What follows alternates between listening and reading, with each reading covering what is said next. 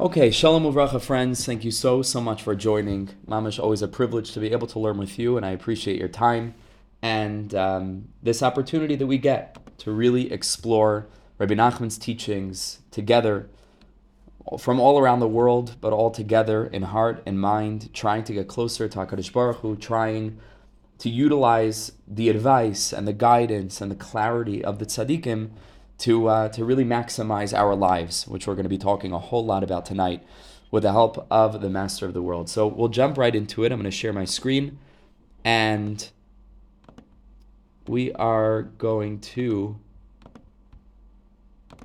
begin. Okay, so if you remember last week, or was it? No, it wasn't last week. I was sick in bed with the flu last week. So it must be 2 weeks ago, maybe even 3 weeks ago. I don't remember now.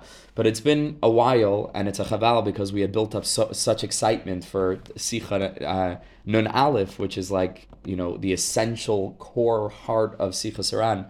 And then we had to take a break. We had only learned the first couple of words. So we're going to review those words tonight, that opening statement. We're going to jump into the teaching from Reb Nassim in Likutei Halachos. That's a pretty lengthy teaching that we wanted to get to last time, but there was, no way we were going to get to this. So we're going to try to get through this piece from Likutei Halachos tonight. And then if we have time at the end, we'll move a little bit further in Sichas Nun Aleph and try to learn a teaching from Rav Chaim Vital in Shari Kedusha, all with the help of the Master of the World. Okay, so let's jump back in to Sichas Nun Aleph, and we begin at the beginning once again. And the tzaddik says like this: Ha'olam hazeh ein klum. This world is ein klum, is really nothing at the end of the day, from the most broad-minded standpoint, from the most eternally oriented perspective. This world just doesn't cut it. Rak limshoich el atachlis hanitzchi. You'll remember we spoke so much about the exacting nature of this word limshoich. Why did Rabbi Nachman use this word? He could have said this world is, like Chazal say, a prasdor. It's a hallway to get to, right? The trackland, the hall of Olam Haba, of a higher, way of existence or mode of existence. Rabbi Nachman uses this word rak limshoich, to be drawn toward the Tachlis HaNitzchi, and we explained at length that there are two contrasting energies in creation. There's the energy of what's called the Koach HaMoshech, the power that draws, and we likened this to our experience of gravity upon Earth.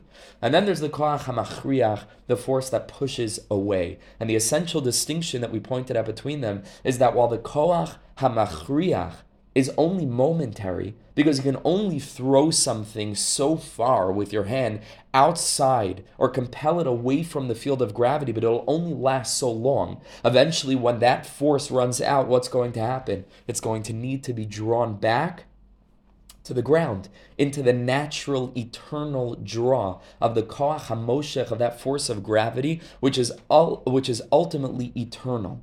And we mentioned that these two forces are at work all the time on us. And sometimes we can make the mistake of thinking that the Koach HaMachriach is actually the Koach HaMoshech, that we're actually being drawn towards certain tendencies, behaviors, things we feel that we want, things we feel to be drawing us toward them, but the truth is they're not. They're only there to compel us away from what is essentially and eternally drawing upon our neshamas, and that is Kedusha, and that is higher elevated consciousness. That is the development of our neshamas, the revelation of our souls within us, living in alignment with our true identity, the true mission for which we are in this world, a completely different set of ideals, the Torah and the mitzvahs and dveikus and Torah avodah gemilas chasadim, that are all there for the purpose of allowing us to become a little bit more human, a little bit more elevated, and that is ultimately what's truly drawing us.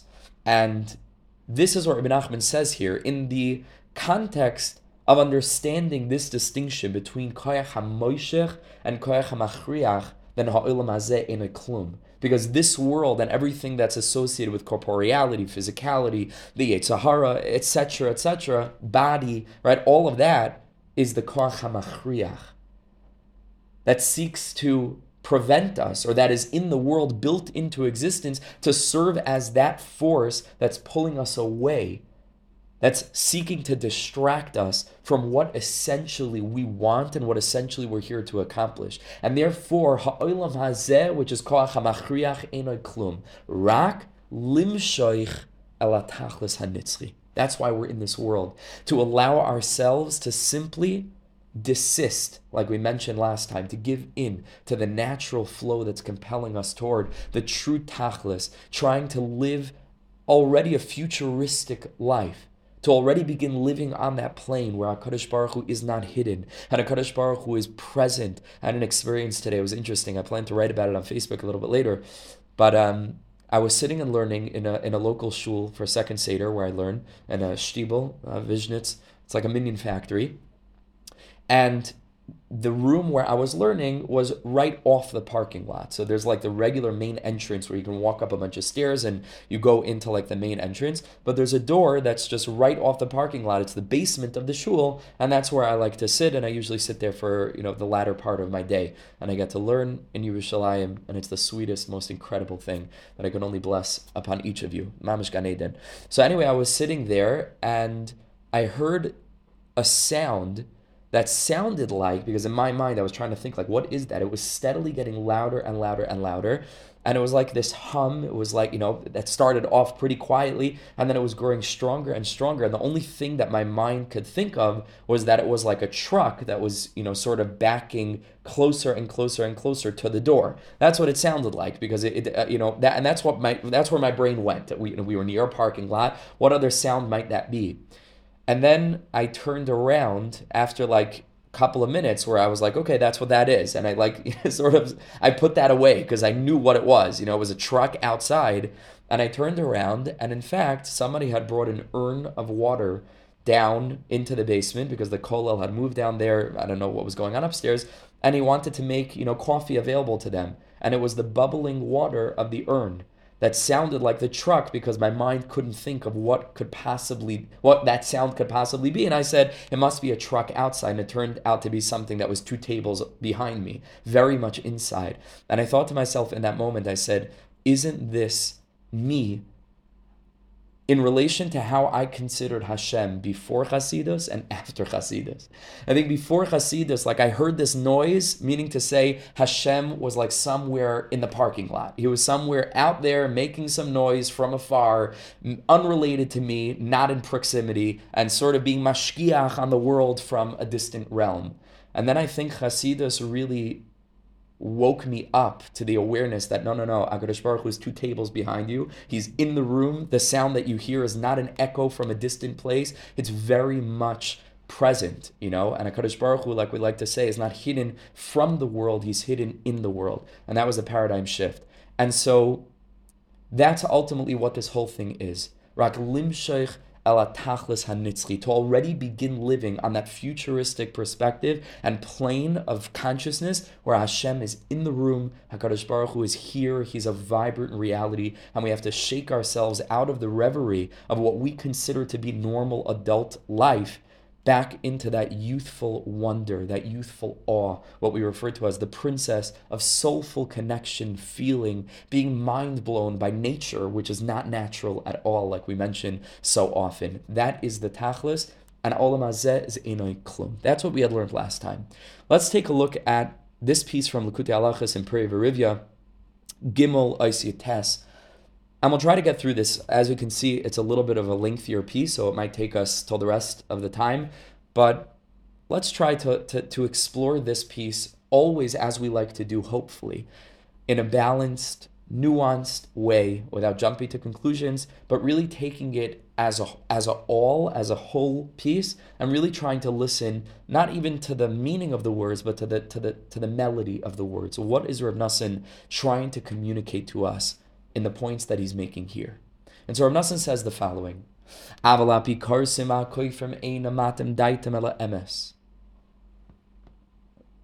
he says those that are epikarsim, those that are koifrim, those that are heretical in their perspectives toward the Torah, in their perspectives toward or upon objective reality, the concept of a creator, they refuse to turn their minds to the objective truth that this world is created and that this world has a purpose and that there is a capital C captain running this ship, and every detail and detail of details is planned out, is completely part of a divine master plan. They refuse to turn their minds to that emes. Ve'enam roitzim l'shmoya. And look how this mashal that I gave is exactly aligned with what Rav Nosson is saying here. It's phenomenal. I wasn't even thinking about that. He says they don't want to hear ki im bechinas kol hachoizer ba'atzmai. They only want to listen to an echo of the messages that HaKadosh Baruch Hu means to communicate to us. And in the actual articulation, you can hear it. You can hear that it's Hashem. But if we're not listening to the actual speech, and all we suffice is to settle on the echo of that, then the echo becomes completely divorced from the essential communication, and you start to think that nature is just natural. Meaning to say, they hear a sound, but they think it's coming from outside. They think it's something else. They completely and entirely misinterpret what that sound is. Something we also say oftentimes is that Hashem is not silent. HaKadosh Baruch Hu is the loudest being that exists, because ein oidem olvadai. And that means to say that every sound that we hear is essentially Hashem speaking to us. And the question is whether we are going to be open to perceiving it as such. So he says these kinds of people, einam roitzim l'shmoya ki im bechinas kol hachoizer ba'atzmai. Ki einam aitim daitim klal laham v'leida tchilas shoirish mitzias hakol. They don't turn their minds and they don't focus on and they don't open their hearts to the possibility that there exists the essential source for the sound that they hear. And they rather spend all their time focusing on what Rav Nosson refers to, based on the Ari HaKadosh, as the kol hachoizer. They just obsess over the echo. What's that echo? Of course, the concretized articulation of a HaKadosh Baruch Hu as it manifests in the laws of nature and the laws of physics and the laws of society as we experience it at this current moment in history, just the things that we consider to be normal and what life is from a secular viewpoint and what we're expected to do and what's normal and what's not normal. All of this is the echo, and an echo is the product of an essential voice. Now, in this mashal and the nimshal, we understand what the echo is. So what is the essential voice that they're missing?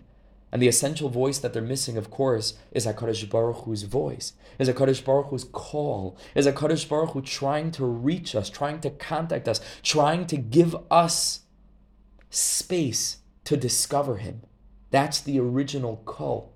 But all they suffice with, and all they obsess over, as we're going to learn now, is the echo. So again, they don't turn their minds lahamin to believe aleida and to appreciate, to know tchilas shoirish mitzias hakol. Where did this echo come from? What is this place and why? And that essential life force that's giving life and giving vitality, vibrancy to everything. And he says this is the foolish way. Most of them don't know better. We have to daven for the world. Not so much to look down upon, but to daven for. But this is the way of these kinds of individuals. And the philosophers.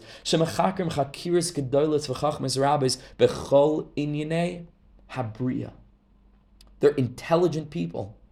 And they channel their intellect for a productive purpose.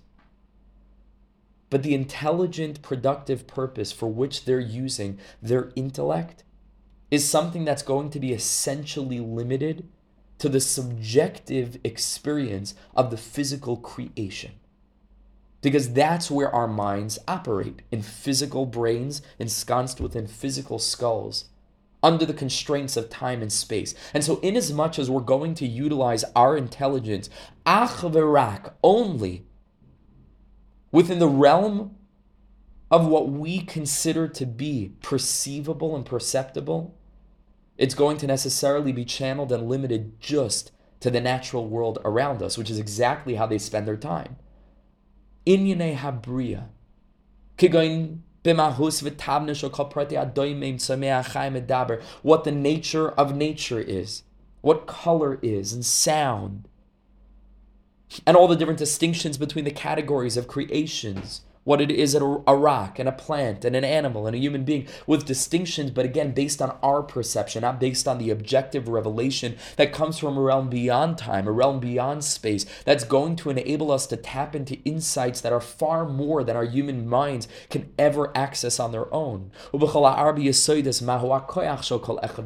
analyze what is the nature of different facets of existence. Why does this creation look this way? And what's the nature of this kind of insect? And how do you classify this new plant that they discovered in some place? All these different chachmas. To understand the nature of what each and every creation holds, in the sense of being able to heal us, in the sense of being able to contribute to our quality of life. What is sound? Sound waves, understanding how sound works, how light works, what the different rules are in nature, in physics, in mathematics, that actually go ahead and allow for certain things to work and operate in certain ways. But all different kinds of noises, and all their different categories, and what happens when you combine this color with that color, what does it produce, and why, etc., etc. Ve'echlas is kalim. We're going to talk about this now. Ve'echlas is kalim, how to invent technologies lechavin b'em koilas hanagina that are going to be able to go ahead and produce different kinds of music. V'chein b'shar kol hachachmis, all the different wisdoms of this worldliness. Shehimtziu kalim rabim l'toy elas ha'olam. Every word is important here. Sometimes you think when you're learning Likutei Moharan, you get a feeling that every word is of infinite import and importance because the Torahs are generally shorter, and so it starts here and it ends there, and so every word's got to pack a punch. Sometimes in Reb Nosson, because the discourses go on for 40, 50 pages, you start to feel as if, maybe it's not so significant, but it's mamish not true. You have to be medayik in Likutei Halachos the same way that you have to be medayik in Likutei Moharan. Don't be fooled by the length. It's not something different. Reb Nosson said, and we mentioned this, I believe, in the past, I'm sure, that he didn't need haskamas. He didn't even try to get haskamas, approbations, on Likutei Halachos, because he said, whatever approbations Rabbi Nachman got apply to my teachings as well, because this is Rabbi Nachman's voice. This is not, Reb Nosson wasn't a separate entity. He was the moon that reflected the light of the sun that was Rabbi Nachman of Breslov. So we have to be medayik every word. Don't be fooled by the length. Every word is important here. Kalim rabim l'toy eles ha'olam. This production of inventions that are l'toy eles ha'olam, that do in fact improve the nature of life, improve our quality of life. So Rebbe Nosson says that there is a to'eles in this. And he's not denigrating these kinds of studies in and of themselves because they are productive. Aval, and here's the main word, kol chakirasam v'chachmasam hu hakol be'inyanei ha'olam hazeh. But essentially, even though there's going to be use in these wisdoms, and we don't have to look any further than the amount of comfort with which we live, which is ultimately founded on the development of technologies throughout history. And HaKadosh Baruch Hu, Rebbe Nachman has a sicha, I don't know if we learned it yet or we still will learn it, but HaKadosh Baruch Hu puts new chachmas in the world. And the technologies enable us to do this, that I should be sitting at my dining room table in Yerushalayim, and all of us around the world can join together to learn something in an online context is a pella. It's a total wonder. How difficult would it be to describe to our great-great-grandparents what it is that we're actually doing? Forget about the actual fact of our sitting here together in this virtual space, but I'm sure they'd want to know, well, how does this work? And guess what? I can't speak for you, but I wouldn't be able to explain it to them. And that's really crazy. That means that we're using something all the time that we have no idea how this actually is possible. And not only that, we get frustrated when it doesn't work. Like, we expect it to work. When the Wi-Fi doesn't work, we get totally frustrated. What are you getting so frustrated about? You don't begin to understand how this thing works in the first place. And so there is certainly to'eles to all of these kinds of inventions, the amount of Torah that's able to be spread using, the internet, cars, and for sure planes, trains, but certainly planes are essentially kvitzas haderech, in our time. We used to think, I guess, as children, that kvitzas haderech would need to mean that, the sun stands still and we get 5 more hours in our day. What do you think is happening when you take a flight to Israel instead of a 6-month ship like you would have had to do 200 years ago? That's kvitzas haderech. That means to say you just saved 6 months of your life that would have had to have been spent in a cramped quarters without being able to do anything and not be productive. We have so much more time than any generation before us, outside the medicinal fact that the lifespan continues to increase. And so it's very likely, and I bless us all, that we and our children, certainly and our grandchildren for sure, are going to easily live into the 90s, easily. I mean, that's just the statistics. Outside of that, the time that we have is remarkably expanded in relation to what previous generations were working with, just because of the nature of things, or of the amount of time that things took. And so for sure, the to'eles is tremendous. But the question is, those individuals that are investing themselves toward these technologies, which again, in and of itself is not a bad thing. On the contrary, we see how much good comes from it.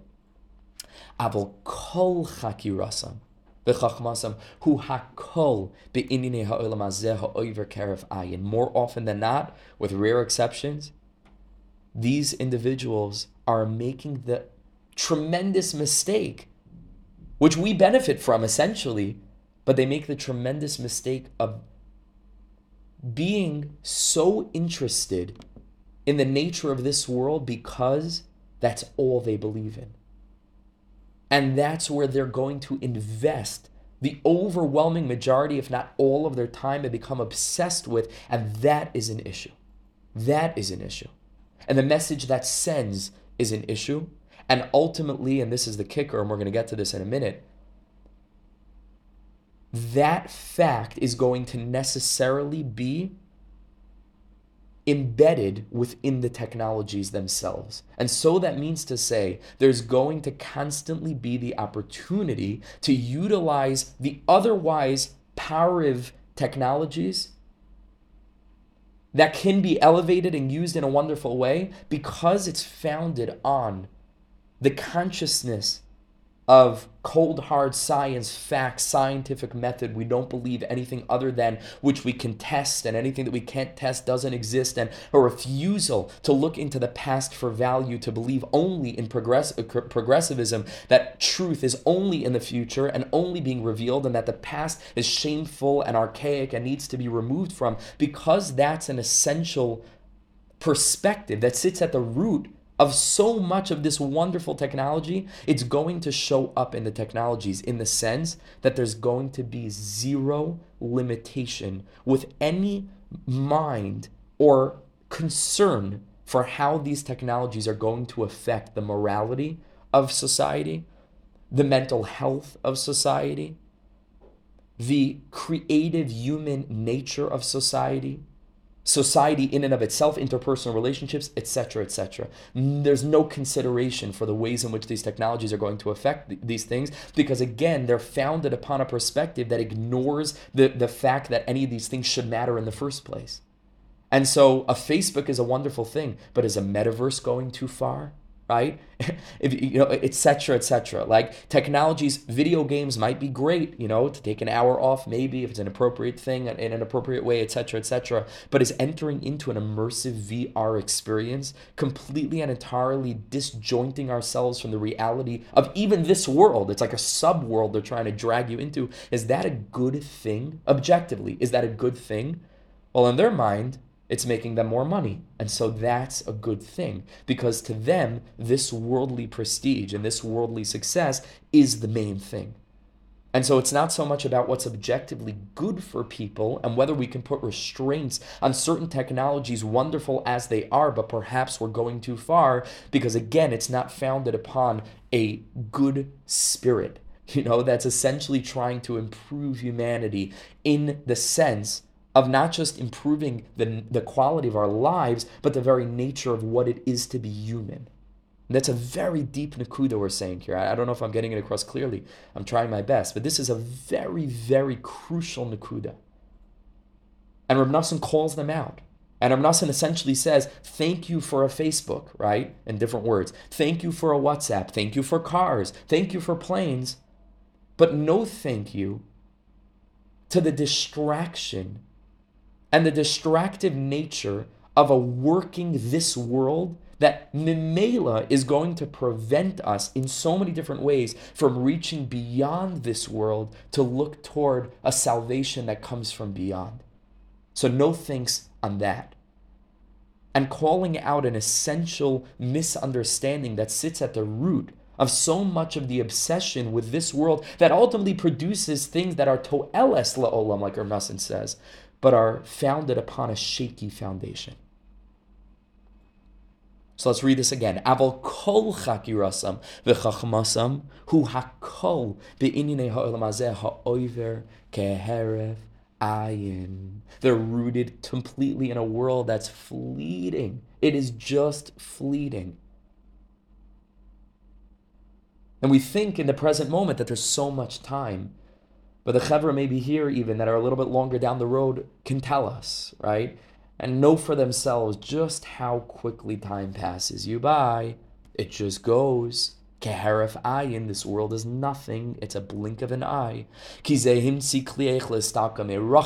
person devotes his life to coming up with a telescope that could look very far. And this one comes up with a kind of invention that enables a person to listen and to hear sounds from a very distant place. And says Reb Nosson again, Uma yisrun la'adam b'kol zeh. And again, the words are precise. Not that there's no to'eles for us in their service and in their commitment and devotion to what they were working on. And we have to be grateful that we have light bulbs, and we have to be grateful that we have phones, and we have to be great, etc., all the way down the line. Certainly in the world of medicine, which connects to what we spoke about in Sicha Nun, we have to be grateful for that. But ma yisron la'adam b'chol zeh.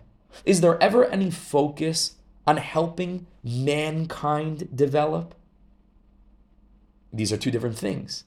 Not helping mankind be more comfortable, not helping mankind live better lives in an external sense, but ma yisron la'adam b'chol zeh. How about channeling at least a portion of that intelligence and ingenuity and creativity into coming up with ways to improve the essence of what it is to be a person? What we refer to as the princess, not only the 6 sons, not only the vessels, but the the inside. Not only the echo, but the kol itself that's producing this echo. How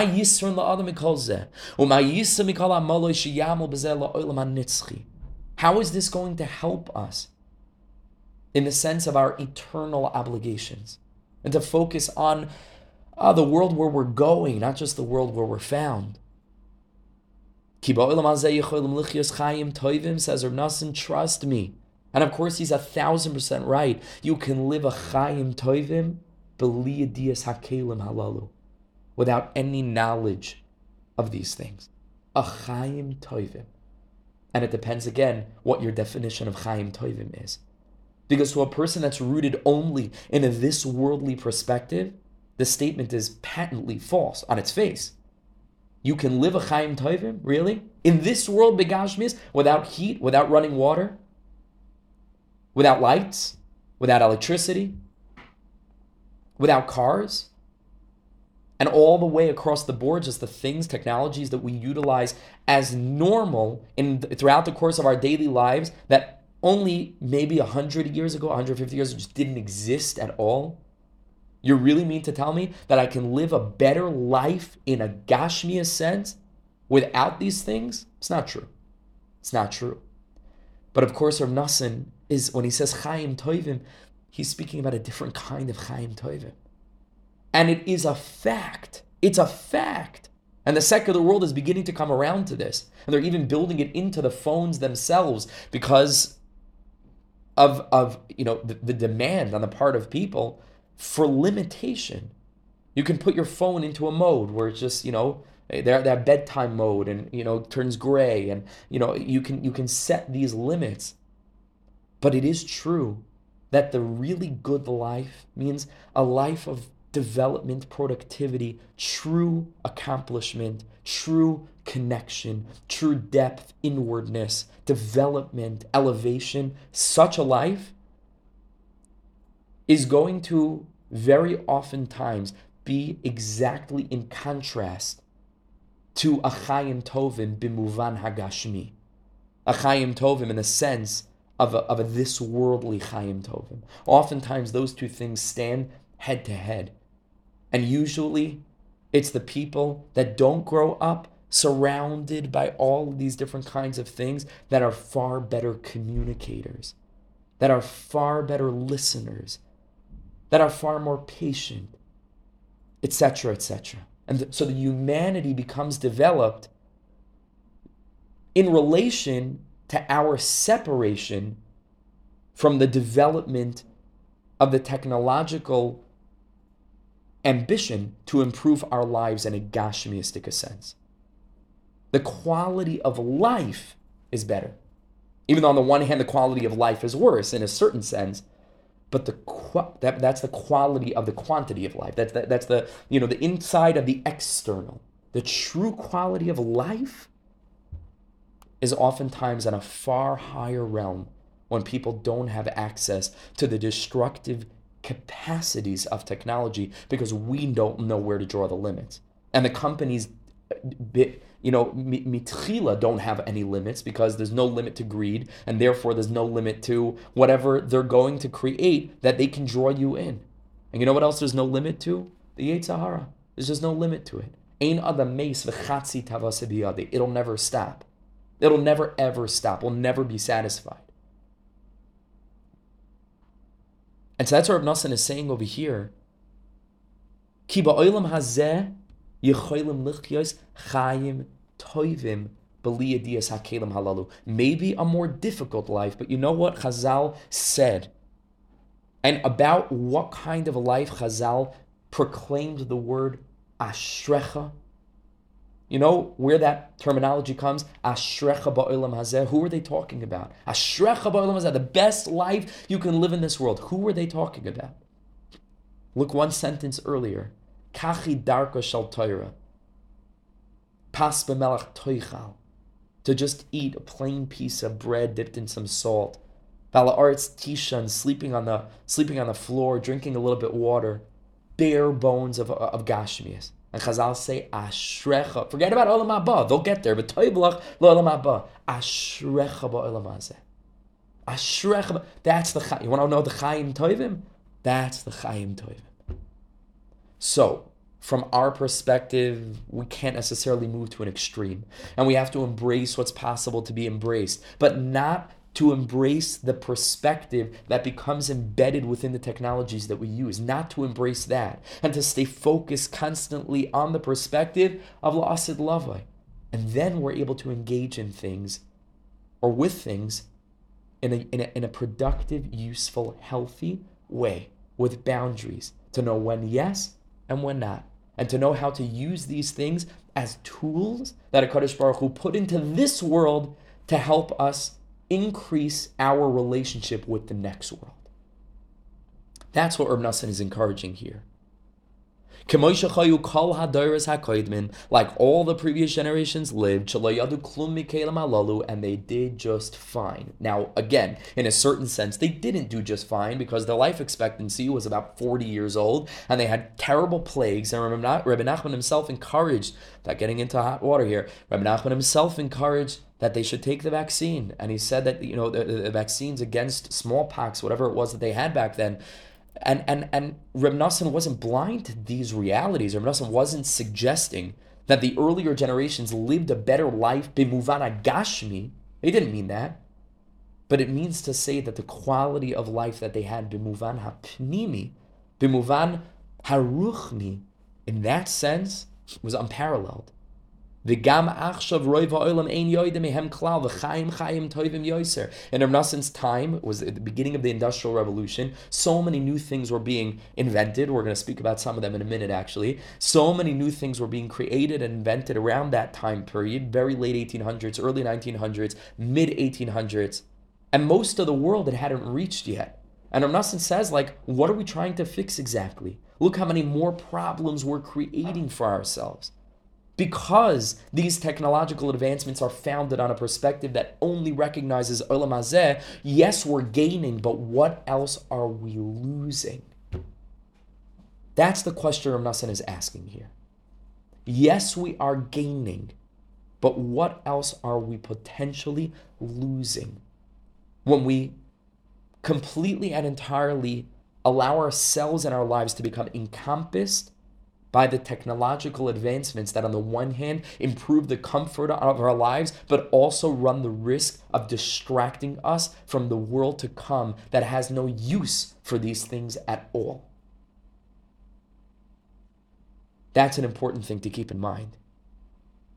Says Rav Nassan, וגם עכשיו רוב העולם אין יודעים מהם כלל, וחיים חיים טובים יויסר, מהחכמים שחקרו והמציאו כלים חדשים הללו. And they live sweeter, more pleasant lives than all the people who are trying to fix their lifestyle. They oftentimes will be the first to tell you, no, thank you. We're better off without it. We're better off without it. To know how to set that limit. The question is what our perspective is. The question is what is our primary focus. And here Rav Nassan says a very fascinating thing here. He says, Ki rubam haylehem apala gedola al yedei chachmasam hachadasha shemtziu ba'olam. This is a documented fact, and I'll tell you to what extent in a minute. Rav Nassan says many, many inventors, many innovators, originators, actually suffer their demise in a way that is directly related to their work, directly related to what they invented. I had known about this because I think I'd read about it in some context, in some book or something online at some point in the past, and so I did a quick Google search. There is an entire Wikipedia entry. You'll look it up. There's an entire Wikipedia entry that basically lists all the inventors throughout history who were killed by their own inventions. And it is a long list. It's a legitimately long list. It's surprising, but that's what Rav Nassan is talking about here.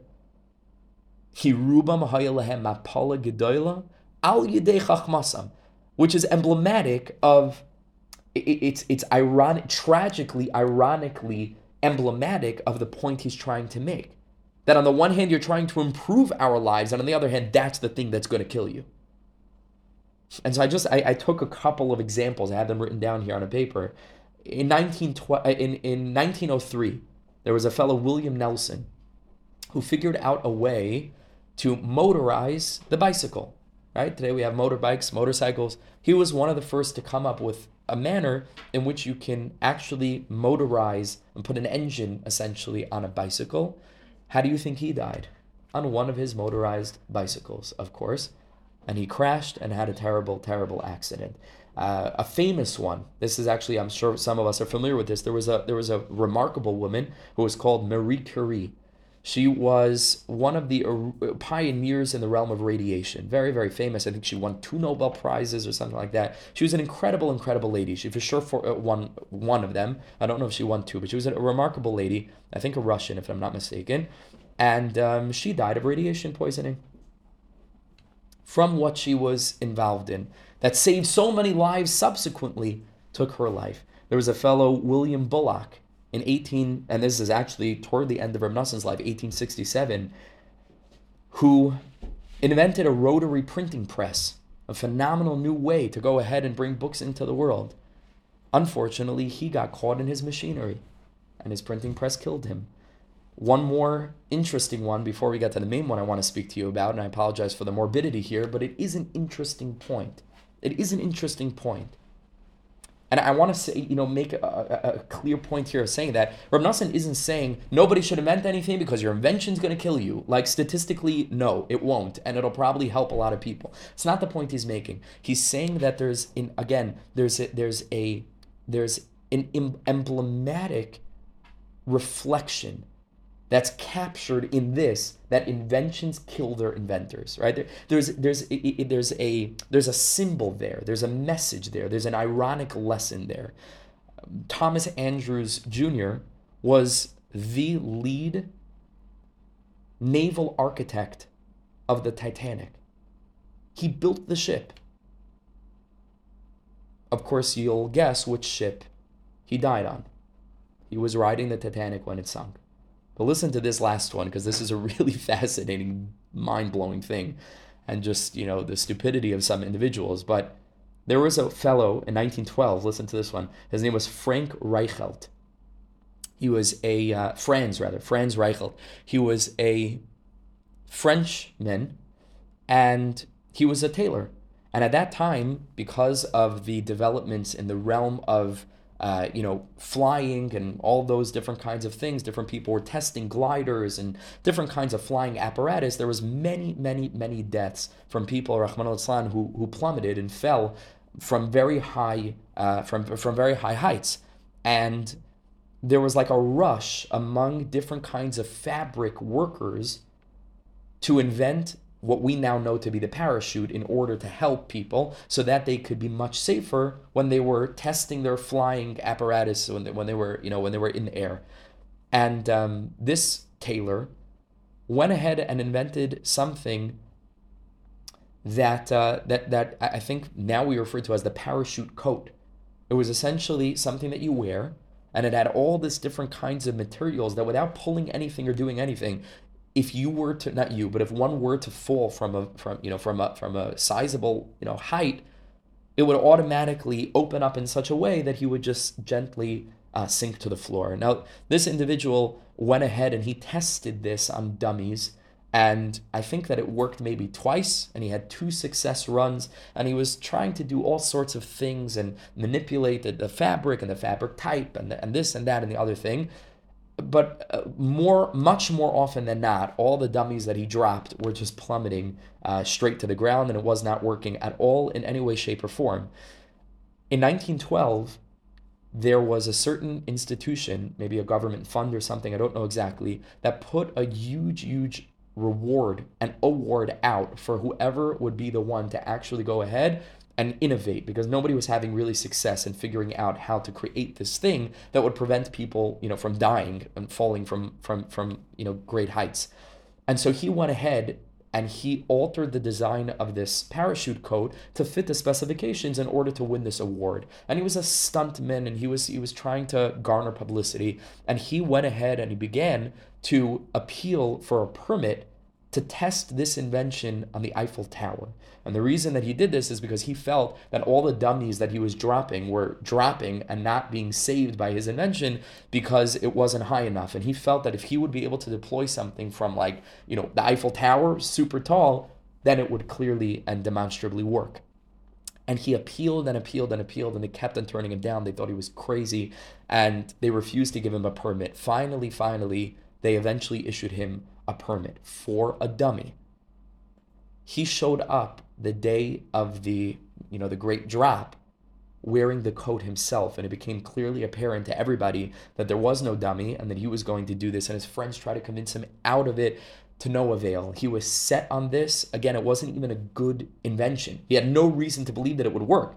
It was mamish, like, in a way, I don't know if they considered him to have been suicidal.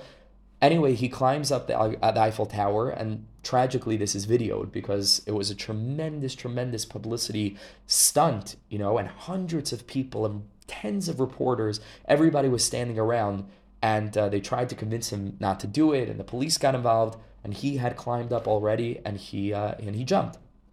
And it did not work, like not even a little bit, okay? And nebuch. Right, mamish nebuch, in front of the whole Paris. This is another case of an individual whose own invention ultimately led to their demise, or obsession with this invention, without the kind of thinking that's oriented more toward the bigger picture. And again, this is emblematic of what Reb Nachman's saying. Yes, many of these inventions do go ahead and improve our lives, but essentially they rob us of something in the process as well. And that's what Reb Nachman says here. Ki ruba mahaylehem apala gedoyla al yidei chachmasam hachadasha shehimtziu ba'olam k'mavur b'makam acher ve'ein laharach b'zeh l'mi sheyesh l'seichel amiti. We don't need to speak in lengthy terms about this topic to a person who has seichel amiti. Kol shehu, even a little bit, true intellect. She'ein shem tachlis amiti yoytze michachmasam. A tachlis amiti that's going to be able to help humanity develop and uncover grand truths and deep objective ideas that are rooted in revelation and not in our own sophisticated thoughts that are limited to the human mind. It's all naught. And he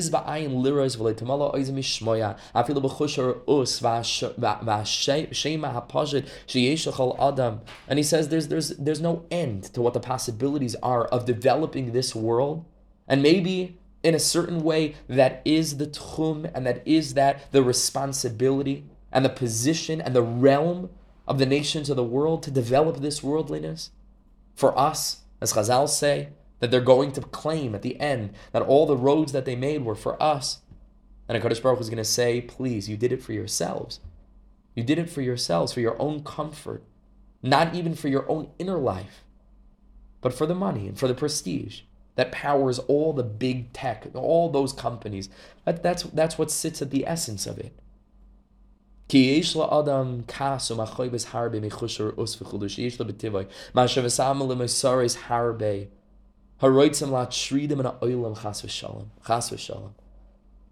how much does a person know in and of himself what his capacity to see leads him to, leads her to? How miserable our capacity to see can make us, potentially. If we use it to look at things we shouldn't look at, if we use it to look at other people's lives and become jealous about what they have, if we use it to read, terrible news, if we use our own senses to focus too seriously on this world, without knowing the secret of closing our eyes, of shutting our ears, of closing our mouths, and tapping into the silence of life. If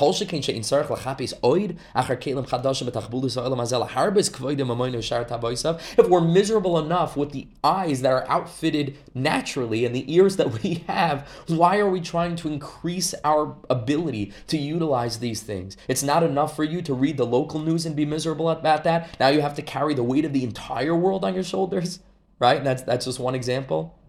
It's not enough for you to use your eyes to look to see what your neighbor has and get jealous of what, the car that they have in their driveway. Instead, you have to scroll down Facebook constantly and see everybody's vacation and everybody's eating out and everybody's, promotion. It's not enough. The misery is not enough. That's called a Chaim Tovim. Tell me, that's called a Chaim Tovim? That now you have a Facebook and now you have access to enhance our natural draw toward making ourselves miserable by becoming obsessed with this worldliness. That's the Chaim Tovim. Says Reb Nachman, that's not called Chaim Tovim. It's not the Chaim Tovim. Why do we need to do this? So why do we need to search after new ways of enhancing our ability to increase the capacities that oftentimes make us miserable and distract us from the truth? He says all of their focus in developing all of these developments are called hu. It's all about this world. It's all about this world. It could be utilized to become a keli for something holy, but at its essence, it's built on a shaky foundation, on a rotten core. To increase the prestige and money. Maybe there's some good intention there, but at the end of the day, How could there be perfectly pure intention when a person like Mark Zuckerberg just last week loses, I think, $36 billion and it doesn't even make a dent? Like, how could there really be this desire to just help humanity? Give me a break. Is there some level of that? I'm sure he's, on some level, a kind-hearted spirit who wants to help the world develop and connect people. But at the root of it, how could it possibly be built on altruism, on kindness, on objectivity? How could that be? Ve'ein ish sam alev losam kol daita b'liboy l'dabik atzmei ba'or hachayim l'ashav al tachlisa v'soif ha'nitzchi v'soif kol soif ma'yiyeh mimenu. How rare is it, especially nowadays, because of the technology, because of the way in which this world has become a pretty comfortable place to live, so that we no longer need to contact Hashem as often as previous generations did, because we simply have less to daven about, frankly. And we simply have become convinced that if we can have solved so many of the problems that previous generations suffered from, just imagine how our own efforts in the future are going to be able to, round out any of the sharp edges, so that we will have done it for ourselves. How rare is it to find a person who can break out of this distraction, who can break out of this delusion and illusion, to shut the phone consciously. We speak about this. To leave certain social media things that are they're pointless. They're totally and entirely pointless, and they do not make us happy. In the name of entertainment, they make us miserable, and they make big tech very rich. How rare is it to find the person who can turn away from the echo and who can focus his entire mind and heart not on this worldly comfort, but who can embrace the ashrecha ba'olam hazeh of a lifestyle that's the true Chaim Tovim, untethered from the awesome technological advancements that we can plug in so many different ways, but that can also bind our hands with those very wires. How rare is it? Ve'ein ish sama lev, lasam kol daita v'liba l'dabik atzmei ba'ar hachayim, la'achshav al tachlisoi, to spend time thinking about what are we here for? Not about how comfortable can we make our stay here and become obsessed with that. That's ridiculous. That's totally ridiculous, because you'll have spent your entire life trying to make your life more comfortable without thinking why you have a life in the first place. What's going to be with me? Why am I here? This is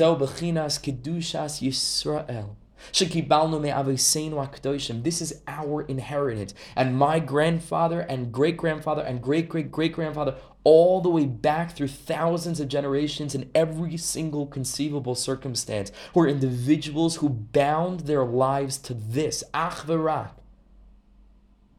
to this unique mode of existing, to this unique value system that had a different definition for the Chaim Tovim. This is our Torah. This is our inheritance. That's a wisdom rooted not in our own ideas, but rooted in revelation from an objective space, a message from a realm beyond, from the designer of this realm, encouraging us not to get caught up in the koach hamachriach, which is einay klum rak limshoich al tachlis hanitzchi, and to utilize technology in as much as it's going to aid that essential why, and not to turn the how, what, where, and when into the why in and of themselves. Like the Slonimer Rebbe said, there's nothing as dark as a small light. There's nothing as dark as a small light. Because darkness in and of itself gives off the clear impression that it's darkness and it's not pleasant. And so we're going to seek a way out. But when we have found a small light and we suffice with that, that can distract us in a much greater way from the great light that we're striving for. And so we run the risk in this world of beginning to consider the how, what, where, and when of this world to be the why. That becomes our motivation. And we devote ourselves to this and we spend all of our time on that, forgetting the big light, the true why. Shu ikra chachman mitis va nitzchi shekol chachmeseinu hu lekayim as kol divrei haTorah hazois kedei liskos l'chayim nitzchim. This is it. This is why we're in this world, to learn as much as we can, to daven as much as we can, to do chesed as much as we can, mitzvahs ma'asim tovim, to become more kind, to become more focused, to become more elevated, to become more deep, to become more broad-minded. Liskos l'chayim nitzchim, to tap into that eternal life, not just in the world to come, in this world. Ashrecha ba'olam hazeh. There's nothing sweeter. There's no greater chayim toivim than this. If we'll open up to it, tamu, taste u're'u ki toiv Hashem. L'toiv ha'nitzchi. Lo'olam shekulei arach v'toiv. It's an interesting thing. It just occurred to me. I don't know of any technological enhancement of taste. I could be wrong. But it seems to me that we've found ways of enhancing our ears to listen to things that come from far away, enhancing our sight, glasses that I'm wearing, telescopes, binoculars. We have a megaphone to magnify our sound that we make, but I don't know of any technology that enhances taste or smell. These two things. It's an interesting thing. These are senses like all the others, right? Technology that we can, put on our nose or something that can increase our smell, whatever. Some people are outfitted with, a more prominent nose than others. That's also fine. But the taste also, I don't think there's anything that you can do for your tongue that would enhance taste, make it more powerful. I could be wrong. This would be something interesting to look into. And I'm sure there are people trying to work on it if it doesn't exist. But smell and taste are unique because they're the real thing. They're the real thing. Taste and smell are also unique in that they linger. An echo will linger, but only so much. But you can smell an esrog box. That one sukkah had an esrog in it 15 years ago, and it'll still smell like that esrog. Taste becomes infused within vessels, tam ke'ikr, all the sugyas in Isser v'Heter. Taste and smell linger. They're eternal. They're neshama oriented. Right? What Chazal say called a neshama ta'alol ka, it's talking about neshima, to smell, a breath that we take with our nostrils. It's a tainug that the neshama's nenes from. The neshama enjoys it. And taste is very deep also. Tamu u're'u ki toiv Hashem. So it's these two things, it's interesting, that are connected to eternality in the sense that they linger, that they remain. It's very connected without getting to the depth now, so we have 2 minutes left. It's very connected to Adar. Adar is the month that's associated with the nose. Mordechai, Chazal say, is rooted in Maridachi, which is a spice, a smell. Of course, Esther's name was Hadassah. All these things are very, very related one with the other. And that's why Purim is lanetzach, chuasam hayisa lanetzach. It's eternal because it's related to smell, which lingers. And that's why Chazal say whoever wants that his asek should be niskayim, that whatever you're doing should have a lasting longevity, should do it in the month of Adar, because Adar is related to smell, and smell is something that lingers. So all these things are connected certainly to the time period that we find ourselves in. But it's these two things that have avoided technological advancement, because they are eternal in and of themselves. And that's the pasuk. That's the sense that Chazal tell us, Tamu u're'u ki toiv Hashem. Taste and see that Hashem is good, without any apparatus. Don't use earphones, don't use a megaphone and to daven, and don't use binoculars to see him. Taste it. It's the real thing. They have an expression in Hebrew, tam ha'amiti, the real taste, It's the real deal. Taste is the real deal. Smelling is associated with purity. Mashiach is connected to the concept Torah. Mashiach is connected. The pasuk says he's going to have this incredible sense of smell and taste. They both linger. They're both connected to longevity, to eternality, and they both have avoided technology. And there's a message there as well. You see how much comes down in the moment? I didn't prepare for that, but in the Siyata D'Shmaya and the Shir, it's crazy what comes down. It's like unbelievable chiddush in the context of learning together. It's awesome. It's just awesome, to be able to experience that together. What a privilege. That's what Reb Nosson is telling us over here. This is the toiv la toiv hanitzchi, la oilam shekulei aruch v'toiv, to really tap into the good life, to the eternally good, eternal goodness. V'rak zehu nikra'im chachma be'emes. This is called true wisdom. The true wisdom is the quote-unquote anti-wisdom. Means to say, where I'm able to put my own ideas aside and open up with tmimus, pshitus, simplicity, humility, to ideas that come from beyond. Just beyond. Not just beyond my own mind, but beyond all minds. This is called true chachma. Ki Yisrael oivrim al kol hachachma shalahem. Am Yisrael, we just avoid, we skip over that whole bizarre obsession with this world, and we're able to just hop, skip, and just jump over it.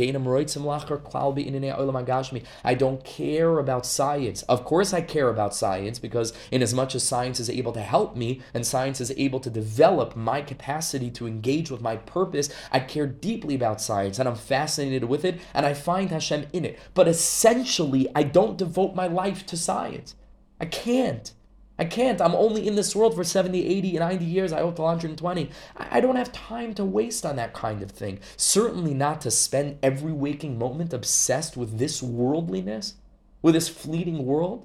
I can't risk that. I can't. I just don't have enough time. It's like Chazal say, you want to study Greek philosophy? Good. Find a time that's lo yoyma v'lo layla, that's not day and not night, and you can study Greek philosophy, right? Because the pasuk says, v'yigisa bo yoyma v'layla. I don't have enough time. If I had 14 days in my week, maybe I could devote half the week to learning and teaching and writing and all and that, and I can devote half the week to all the wonderful things that I'd love to explore on Wikipedia, right? If I had 14 days, but guess what? I only have 7 days in my week, and I only have a limited number of weeks in a month and a limited number of months in a year, and only so many years. I should live long and happy till 120. So I just don't have time for that. Not because I look down on it or those that do, but I don't, right? That's called chachma be'emes. Halavai at the end of the day that we never would have heard of a thing called Facebook. Even with all the ta'elas that it gives to us, and I'm using that as a mashal again, it's a million mishalim, it's 1,000 things. All these things that ostensibly improve our lives, halavai, we never would have heard of it. Halavai, we could grow up, in some Amish town, something like that, where we can live a chayim tovim, a life of simplicity.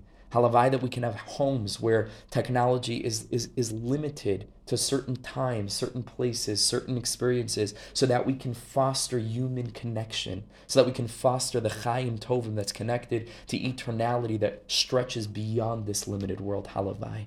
Okay, we don't have time to finish this piece like I suspected. Be'ezer Hashem, next time we'll finish this teaching, and then we'll really start moving. But you can see, again, how many words did we learn from Sicha Nun Aleph? 1, 2, 3, 4, 5, 6, 7, 8, 9.